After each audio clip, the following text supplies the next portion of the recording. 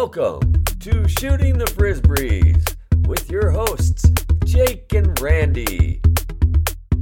Discussing all things freestyle frisbee and whatever else that comes up.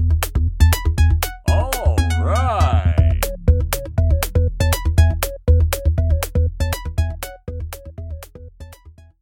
Welcome to Shooting the Frisbees with Jake and Randy. Hey, Jake, how you doing today? I'm doing great. Had a great jam yesterday, Randy. How are you doing? I'm doing good. Actually, I had a really good jam at Green Lake with Beast and Char Powell. A little bit chilly. Fall is definitely in the air. A little different from you in Hawaii right now. You got that nice warm action going on. So what was your jam about? So I'm jamming on the beach by myself in Kailua, and there's a nice steady wind coming in off the water. So I've really been focusing on learning counter. So I brought out the whiz ring and I just did about an hour of counter brushing, like 90% counter. Every so often I throw a clock, but mostly counter. I'm so sorry. You don't have to be sorry, because it's actually making it a little bit more fresh for me. You know, when you're doing your same moves over and over again, it kind of becomes repetitive and sort of like you're just doing it. Now that I'm back into learning mode, I'm a lot more excited about playing. So it's actually been very positive. I'm joking, of course. It's always good to keep pushing the learning button, of course. Yeah, definitely. So today we have episode number 3 with the Velasquez brothers, and I'm really excited to hear from them again.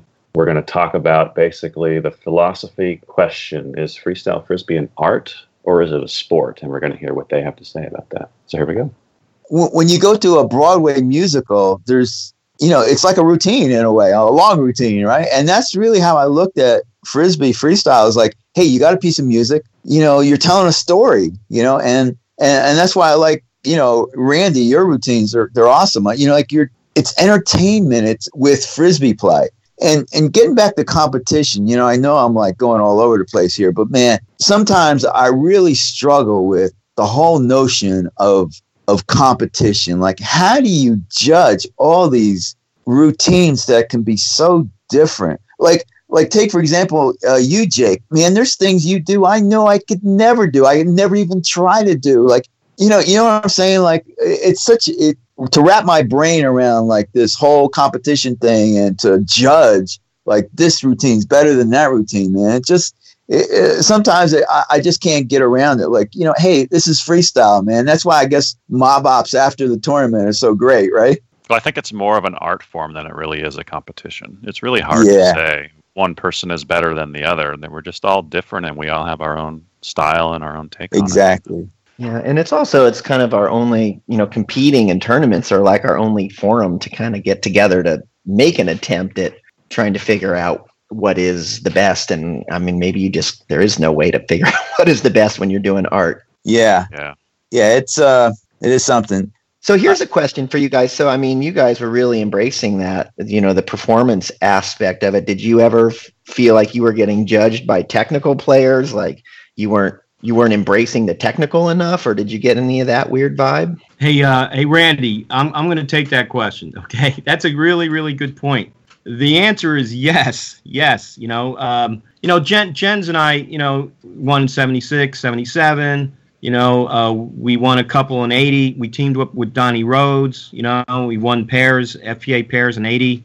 And then we started winning through the 80s, farther into the 80s. And then we both got out of the sport, But, we left our mark in that period of time from 76 to 84. We were pretty much at the top of level of the teams. We definitely felt that we were getting judged by the so-called technical, I don't know, how do you put it? There's a flow. Back then, there was like a categorization of players. Like you were a flow player or you were a technical player.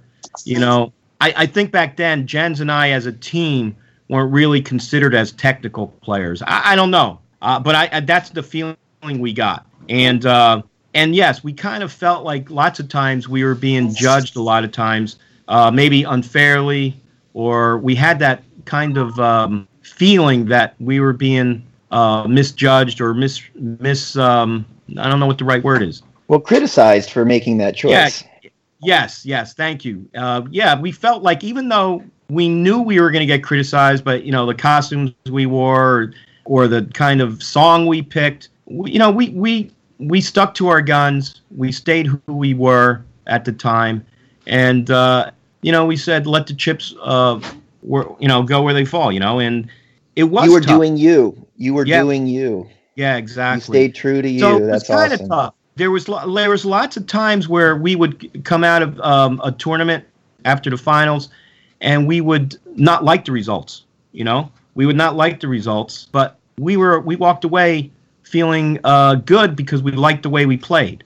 And that was foremost. And there was lots of times we walked away and we won, and we were like, oh my God, how did that happen? How did we win? Because we felt we didn't pull off what we should have pulled off, and so forth. So we were in competition with other players, but we were really mainly in competitions with ourselves, with trying to put out a vision for that routine. And if we came out at whether we won or lost, and if we felt like we completed that vision for that routine, we walked away happy. I love that you stayed true to yourselves and that you stayed committed to wanting to do your vision. And one of my theories is that a lot of that critique comes from that other side that maybe they say that they don't. I don't know. They didn't say that they don't respect it, but my theory is that they just don't have the ability to go there. And so instead of embracing it and supporting it, they would much rather shoot it down because they can't do it. One area that I think where that comes from. Yeah, and I do want to just say something, and it's kind of, and I'm saying this to the freestyler of the present day. I don't know. Haven't been in freestyle for the past 10 years enough to know the feeling and the culture of the freestyle family right now. I mean, I know everybody, and I dip in and out of the Virginia States and the world's here, world's there, and so I really don't know the whole culture yet. But I'm saying this to the players of present day, and that is definitely don't let any walls come up. And I love what the Haynesville has done. With the tournaments out on the West Coast, and how the Jamily has come together the way it has, because it's a beautiful thing to see. And I can say that because it hasn't always been like that. It wasn't like that in the 70s. It wasn't like that in the 80s. We respected people and we loved we loved the different players. You had your favorites that you kibitzed with and played with, but it wasn't the Jamily that it is today. And I definitely want to give props out to you, Jake and Randy, and so many others that have really taken it to that place where it is today. And so anyway, I just applaud you guys for taking it there, because it really is an awesome time where freestylers can let their hair down and just be themselves and learn together and share together. And that's what I think is a beautiful thing to see today. Yeah, it's definitely way more supportive these days than it was back in the past. There was definitely a lot more criticism of styles and a lot more kind of cutthroat intensity that is not present today. There's still a little bit of it, but it's nowhere near like it was when you guys were in your heyday. We all matured. There was a maturation process. We're a little older, not as, there was a bunch of young guys back then. We were all young, right? Well, I wonder if the money has anything to do with it, because today there's not really money in the sport. And back then, a lot of guys were making their livings through the sport. Jake, you bring up a good point, because from, 76, 77, 78, 79, there was really the WFC. Pretty much that was the big tournament. And back then, it was very, very intense, because to make the final, to go to the Rose Bowl, they only took, in 1976, I think there was only 3 teams in the finals. And other years, there was like four teams. There was very few. I think it was 1980, 81 when they started taking like 6 teams. So it was very intense. People wanted to make the final. And when you didn't, it was a huge, huge disappointment. And, most of the guys back then were very, very young, not as mature as, years later. So, people can, get bent out of shape, whatever, and say things that maybe they would have not said had they, thought about it a little more, or or had they been a little bit more mature. Yeah, well, Donnie Rhodes was saying how it really was his livelihood, and that if you didn't win, you didn't get the shows. And so there really was a lot more at stake, and you guys probably felt that too, that if you didn't get to the finals, you weren't going to get any more shows to help make a living. Yeah. I listened to Donnie's, just an aside here, I listened to Donnie's interview, and it was really entertaining. And I love when he kept talking about how dirt poor he was and stuff like that. And it made me think of my own life. When I met my girlfriend, Ann, who's now my wife, of over 30 years. When I met her, she goes, "Jens, you're poor." I go, "What? Really? I didn't know that." So I guess my parents did a good job not letting me find that out. Yeah, I grew up really in poor situation too, economically, and had that same. I had no idea. I thought I had a great child. That was awesome. I loved my upbringing. I wouldn't change it for a second. Jens, wait a second. You're telling me we were poor? You're just finding out. You didn't realize you were really rich. Santa Claus doesn't exist either. No Easter Bunny? What? So here's a question for you. So you guys are learning freestyle together, and you're growing your game. So was there any brotherly rivalry between you guys about pushing each other in your games? Here, Erwin, why don't you take that? I'm trying to figure out why you're letting me go there, but okay, I'll take a stab at it. For the most part, I think playing with Jens was a freaking awesome thing. To do what we did and be able to share as brothers, and not only share the playing and the creativity part of it, and then going through the shows and winning titles together. It's a movie. Yeah, I mean, it's just unbelievable what we were able to share and experience, and not only as young men, but as brothers. I don't even know how to put it into words. But when you ask rivalry, us playing together in Peru, and then coming and then playing on the freestyle circuit. Here's the other thing we didn't even touch on. Jens and I were really good overall players too. We never even touched into that. The reason why I'm bringing that up is Jens was an awesome overall player. I mean, he was. I think if he put more time into it, that he could have won a couple world overall championships. I mean, that's how close he came to winning. And he was really good. So with that being said, I never got to his level of overall play, but I've won a couple golf tournaments, one overall tournament, and so I had my strengths in the overall play. And the reason why I'm saying that is Jens and I kind of knew our strengths in our freestyle play. Jens had his strengths, and I had my strengths.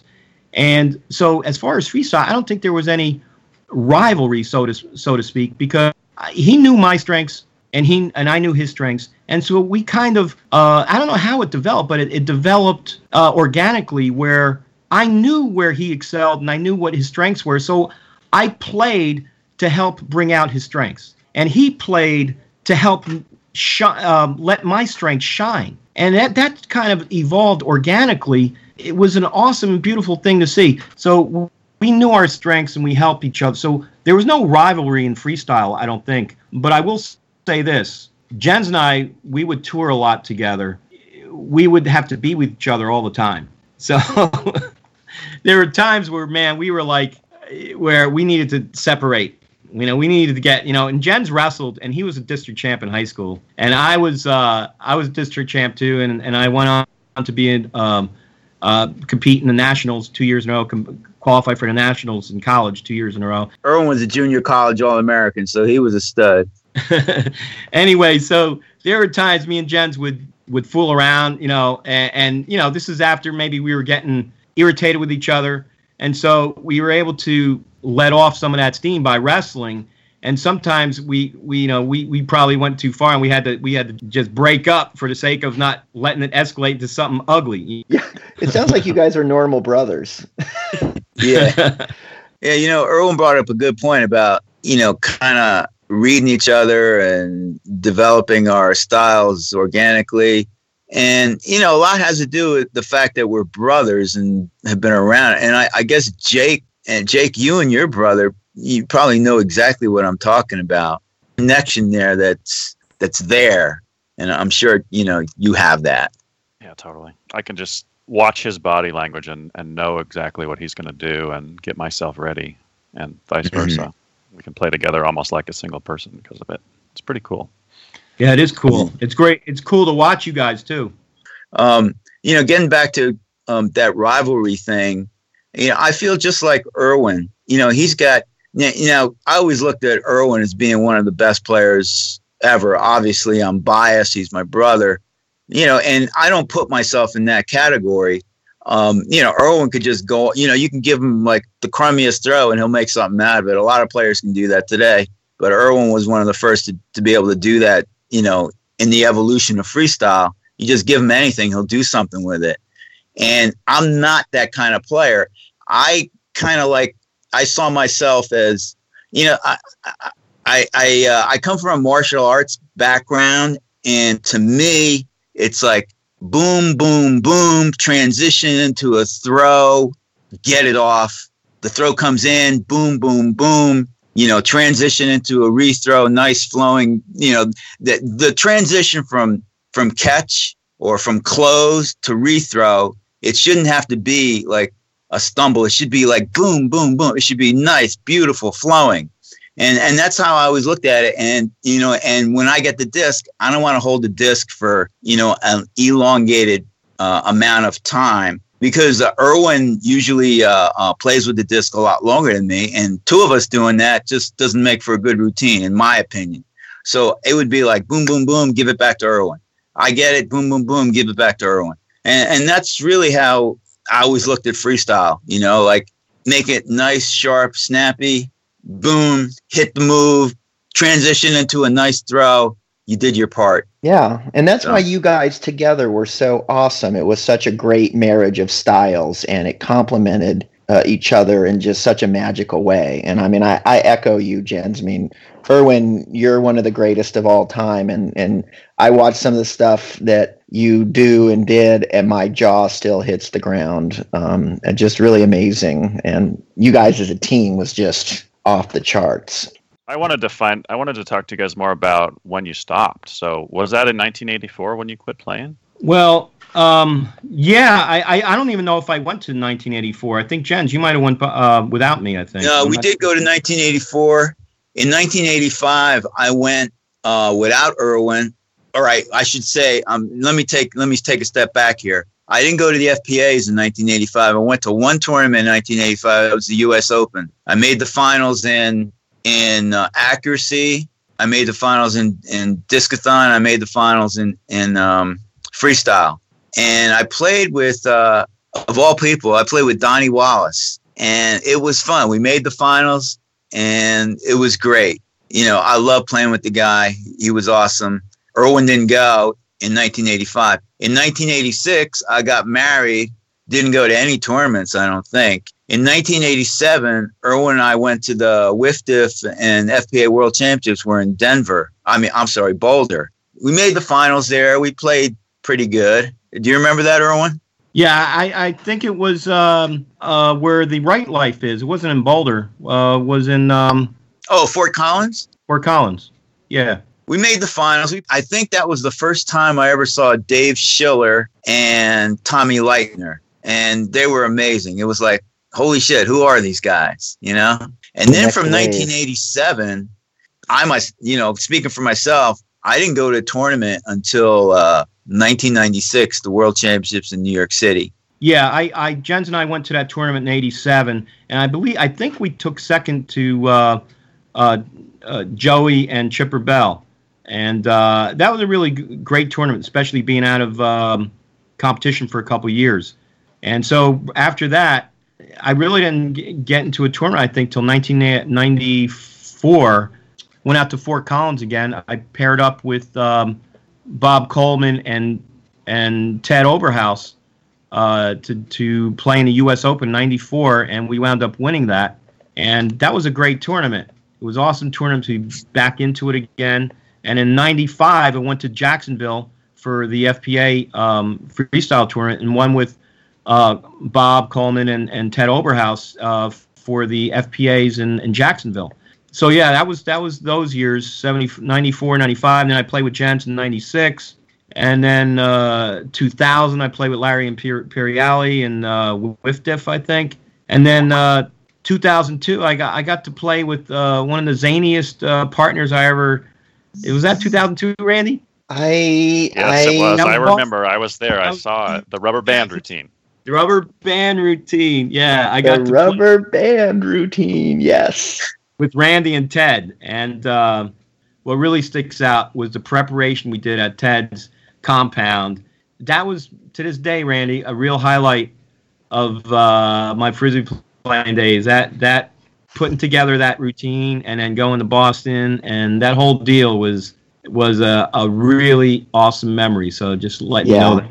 I concur. That was an amazing experience, and just being in Ted's compound, as you say, and I couldn't keep up with you two. You two were animals, and I was like, you guys wanted to do like run-throughs with the disc as hardcore as you could, and I was just melting in that humidity, and like, oh my God, you guys were just insane. But it was a great insane, and an insanity I would go into again with you at any time. And you know what? You're a real integral part of that of everything for that routine. I don't even know how we got the rubber band in there. The whole flavor of your personality just enveloped that routine, and that's what made it fun. So I'm just letting you know that. Yeah, Thanks. It was a cool experience. Well, thank you. And the rubber band actually didn't come from me. It came from Gary Auerbach. That's right. Who was visiting, who made a brief little visit to Ted's house. And he said, you guys should try this rubber band. And I was like, yeah, let's do the rubber band. So it was so cool to watch you guys do that with the rubber band. Oh, my God. Yeah, there's a video of it somewhere out there. I haven't seen it. I really don't recall how we even used it. So, but I know it was there. We'll look for the video. So if you guys kind of stopped competing together around '84. So what was the decision process to kind of step back from your competition and step back from being a team? I know what my situation was. I know it wasn't even a thought out or somewhat thought out. We're going chronologically through these years. I became a father at a very early age. You know, I became a father in 1981, and then I had another child in 1983. You know, I kept having kids. You know, so I have 4 kids with my first wife, and I have 2 stepkids, and who I don't look at as my stepchildren. I think of them as my own. And I had Bella 8 years ago. So my answer is, I'm proud to say I'm a Frisbee player, but that's not who I am first and foremost. I'm sure it's for everybody too. But my point is, you know, I was a father, you know, a husband, and I had priorities. What dictated my play, or whether I could go to a tournament or here and there, was really my family life. You know, I had kids that came first, and they always came first, and that sort of kind of dictated, you know, how much Frisbee play I could do. You know, and for me and Jens talked about this all the time. People with world titles, you know, if you were in another sport and you had a world title, man, you'd be set. You wouldn't have to be worrying about paying the mortgage. You wouldn't have to be worrying about going to work 40 hours or 50 or 60 hours, putting overtime in. Or if you had world titles in any sport, you would be set. All you would have to do is worry about your craft. Everything would revolve about being the best you could be in your craft. But that was never the case for us, or even present day freestylers. You know, they're not able to put 100% on their craft because they have to worry about ancillary things. That's sort of like kind of organically that made me and Jens come in and out of Frisbee play because, you know, we had priorities in our life, and that was our family. Sounds like life happened. Yep. Yeah. That makes a lot of sense. So do you guys have a favorite lost trick, something that people don't do today but was done back in the early days? You know, what I call a pinwheel catch, you know, an aerial trailing edge catch that I used to do. I mean, people don't do that today. People don't do, like, you know, everything's set up off a move, and your brother is such an athlete. I mean, you are too, but I've seen him fly through the air, and I think like he would be awesome. Another guy is Daniel O'Neill. That dude flies through the air. I'd love to see these guys, just do incredible catches off the throw. I think that would be awesome. I think you're right. I think the pinwheel is lost. So that is a lost trick. I don't even know what it is. I heard Jeff Felberbaum say it too. And I'm like, okay, pinwheel sounds interesting, but I don't know if I've ever seen it. Actually, it's funny we're talking about this, but 40 years ago, it's the 40th anniversary of 1977 World Championships that Irwin and I won at the Rose Bowl, where there was, a lot of people, 40, 50,000 people. We got a standing ovation at the end, and Wham-O had commissioned a company to do a documentary on the film, and they submitted that documentary, and it was nominated for Academy Award in the short film category. And that film, in the opening, they have Irwin and myself and Ashley Whippet. Well, Irwin's doing a body roll, and I'm actually performing within the first few seconds. I'm performing the pinwheel catch. Is it on YouTube? Yeah, if you, it's on there. Yeah, and the movie is called Floating Free. Hey, I just want to tell you real quick. You mentioned about moves, but and they're not my moves. 2 moves of Jens's actually. I'm agreeing with Jens. The pinwheel, it's a trailing edge catch. After the Frisbee's flying over, he then grabs it on the trailing edge side, and he completely almost does a somersault. And it's I don't know how he does it. As long as we're talking about the pinwheel, I got to tell you guys a story. First time I saw the pinwheel, the trail edge pinwheel catch, it wasn't a trail edge. The guy would go up, catch the trail edge, and just come straight down. And what I did was I added a roll to it. It's just a natural progression of the way the body's moving. When I did that in the 1977 World Championships, it's one of the highlights of my career to get, a standing ovation like that. And it's just an incredible moment. After that tournament ended, we're in the stand, we're on the field, all the players were on the field, and Chow Rotman came up to me and he looked at me and he said, "Jens, when you did that move, that hurt me." And I knew exactly what he meant. Like one player to another, I was lucky enough to be in that position and to hit that move. Could have been him, could have been anyone else. And for one player to another, I knew exactly what he meant. There was nothing else to be said, but I knew exactly what he meant. And that's one of the memories of pinwheel that I have. One other move real quick is Jens doing a trailing edge. The Frisbee's going over his head, and he bends backwards, and he gets the trailing edge. He's almost a couple inches off the ground, and he comes back up. I don't know if you'll see that move anytime soon, because what the disc is doing is it's coming about waist level. In order to execute it, you have to do a back bend and catch it as it's passing you. At my advanced age, I don't know if I'm doing that. Well, I was going to say, Jens, I do remember that move, and I will say from one Frisbee player to another, that hurt me. That's good. Wow, so I really loved hearing from Jens and Irwin about their lost moves. That was really cool. That pinwheel, I've heard about that a couple times, but I've never seen it before, so I went and looked up the video that they were mentioning, and I'll put a link to it in the show notes, by the way. And then I went out that day and tried to do some pinwheels. I was playing speed flow with Lori, and man, that's a freaking hard move. Can't believe it. Yeah, well, I've never tried it, so I'm just living vicariously through the V-Bros and you. Yeah. I love talking to people about these because we uncover lost moves that hopefully can be brought back and help our sport grow and reach new heights. Yeah, I totally agree. And speaking of reaching new heights, really would encourage everybody to go like our Facebook pages at Shooting the Frisbees, and especially at Frisbee Guru. If you like it and share it, it really helps out with the engagement and spreading the word. Spread the jam. That's what we're all here to do. All right, Jake, I will talk to you next time. Yep, talk to you next time. Bye.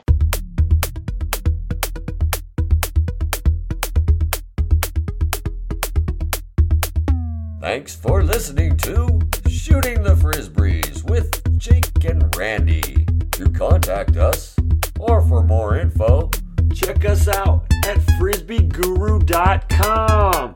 Home to Haynesville, Shooting the Frisbees, and live streaming freestyle frisbee. Oh, yeah! I love these podcasts, man. You guys are doing a great job. Thank you. Thank you. Thank It's you. good to hear.